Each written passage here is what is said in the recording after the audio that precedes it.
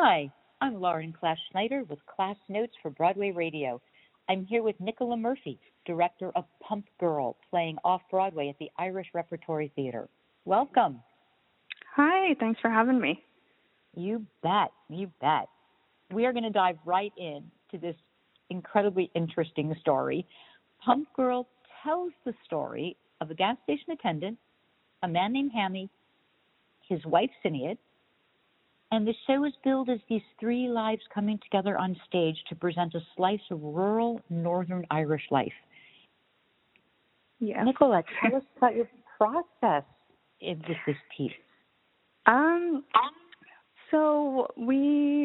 had heard of Pump Girl before. I'd never read the play or seen it, which is always like my preference with anything I'm working on. And it definitely took a few reads. It's so detailed and so complex. And it's also a monologue play, which, presents its own kind of challenges. But we had a really wonderful process. I'm very big on research, and we definitely needed a significant amount of table work with this project, which was really nice to have that for the first week, and really kind of allowed us to build the world and sort of get on the same page with these people and this place, because environment is such a big part of the play. And then we got to work a lot individually, obviously, because it is a monologue play. And then towards the end, sort of we're able to bring it all together and really kind of find a lot of kind of kinesthetic response with regards to the piece and being in a kind of a small playing space. Even though the characters never interact, it was very important that we still had a sense of a sort of ensemble with the three actors. So, yeah. Mm-hmm.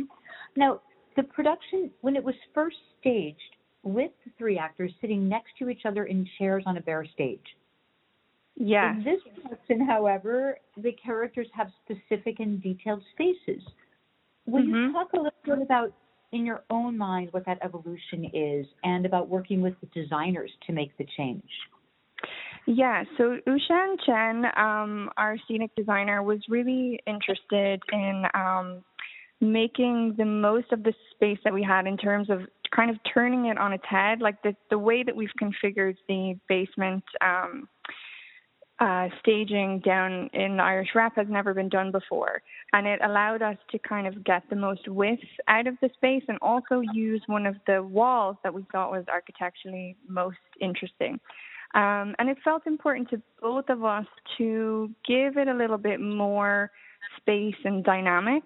I sort of wanted to avoid just having talking heads, because I think there's so much to follow, and it's such a detailed piece that sometimes it can be hard for an audience, and it was nice to be able to just give them even a little bit of a space and environment, because, again, as I said, environment is such an important part of this piece.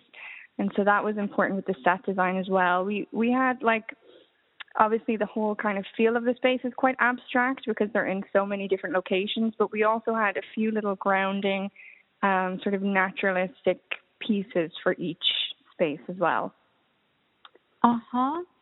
And then talk a little bit about the fact that the piece premiered in 2006 at the Edinburgh Fringe Festival, made its New York debut at Manhattan Theatre Club the following year, 2007. So it's 12 years later. What interests you about the piece returning to New York now and at Irish Rep? Yeah, well, I think the piece, especially now with the Me Too movement and some of the more open conversations that we're having surrounding, sexual assault and rape and toxic masculinity, this piece really delves into sort of both of the sides of that. And I think the way that Abby has written the male character, Hammy, is kind of unlike anything I've seen in terms of really exploring his sort of psyche and his process and how he kind of recovers from the events that happen in the play, as much as we kind of have the point of view of the two female characters, which I think is really important, in our current landscape in terms of really trying to get to the heart of these kinds of issues and kind of finding a way to kind of work through them. I think sort of easy sometimes to portray the act or the negative side without kind of delving in a little bit more in terms of why these kinds of things happen. And I think that's what makes the play so kind of profound, is that now, 12 years later, it's still maybe in a way, unfortunately, just as relevant as it was then. And I know Abby herself has, said that she's looked at it every time it's kind of been done to see if there's any rewrites that need to be made to keep it present day. And honestly, there really is very little, which sort of is a testament to the piece. Right. Absolutely. Talk a little bit about working with Abby as the writer and her influence, not influence, the collaboration, the not collaboration. How do you two work? Well, we emailed quite a bit in the early days, just kind of a few specific questions I had, even before we had cast the project, just to make sure we were kind of on the same page with that, because obviously with a monologue play, with any play, it's always so much about casting, but particularly with this. And then, we kind of kept in contact a little bit throughout the process. But I think, in a way for Abby, like, this piece has, as you said, it premiered in 2006 at Edinburgh Fringe. It was at Manhattan Theatre Club. In a way, I think it's a piece that is finished and it's sort of here. And I think she was just quite excited that it was getting a revival and that, was very kind of open to our interpretation of it, which is always really great from a writer. Yeah, absolutely. I find it interesting that your background is not only as a director, but that you also are an actor and you produce. Will you address a little bit about your diversity and bringing that to the directing process and how maybe you relate to actors and the designers and the venue, the producer, knowing all two hats as you do? I think, I started as an actress and never really planned to direct. It was sort of something that happened. And once I started doing it, I realized how much I really loved it. And I had a theatre company when I was very young. When I had just graduated, I went to the American Academy of Dramatic Arts. That's where I trained as an actress. And sort of immediately realized how much of a kind of self-starter you have to be, not only in this industry, but also in New York.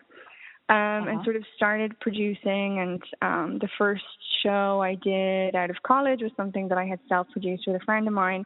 And I think it just really, it gives you an insight into the inner workings of things and how collaboration is so important for any project. And I think that sort of has given me a real view of how important that is for any project and how much value I put in all of the other people that I'm sort of working alongside. And generally also just having a background in acting, I think, is really helpful in terms of understanding an actor's process and being able to understand a little bit of some of the also insecurities that come with that and the challenges. And, it's a lot about being able to navigate that as much as it is having your own sort of artistic input also. Right. For yourself as a director on this particular piece, could you share a few things that you may have learned in the process? Yeah, that's such a good question. I think with every project, I'm always trying to kind of take the next step forward or challenge myself in some way. And I think for me, this piece, the biggest challenge was doing a monologue play. It wouldn't necessarily be my go-to if I were to think about something I'd wanted to do, because I think it presents a lot of hidden challenges. But I learned a lot about how important it is to, and how, I guess maybe what I learned most is how to navigate a piece like that, and how a lot of my aesthetic and the sort of things that are important to me as a director still stand, with any project that you do. And I found that now with, whether it's a musical or a big ensemble play or a smaller piece or something that's done not in a conventional theater space, which would have been the last show I worked on, a lot of the stuff that you bring to it is still important. It's important to have that baseline, and then you sort of adjust based on what the play needs. So it was really interesting. I mean, especially for a show that has a lot of direct address, like the audience are really, in a way, kind of our scene partner. So that was really interesting, learning about that, Yeah, that's a really lovely concept in thinking about monologue play, relation to audience, other actors on stage, and scene partner. Tell us something that might have taken place in the rehearsal room that perhaps didn't seem newsworthy, but that captured your imagination or stuck in your memory, or a pivotal point of something that took place in the rehearsal studio. Yeah, well, I like to incorporate a lot of movement in the sort of explorative time, that we have in the first couple of weeks. When I did my MFA, we did a lot of lab and training, and so I always kind of feel that it's really important to explore a character and a space physically as well as intellectually.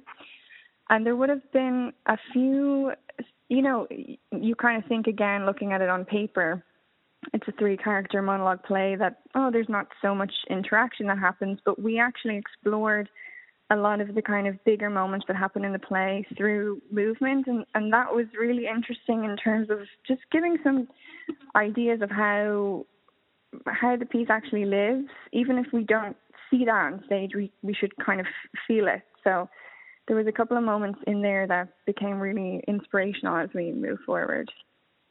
Oh, lovely. Thank you. Thank you.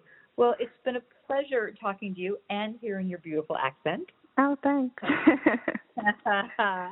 I'm Lauren Clash-Schneider with Nicola Murphy, director of Pump Girl, playing off-Broadway at the Irish Repertory Theatre, extended through January 12th. Thank you.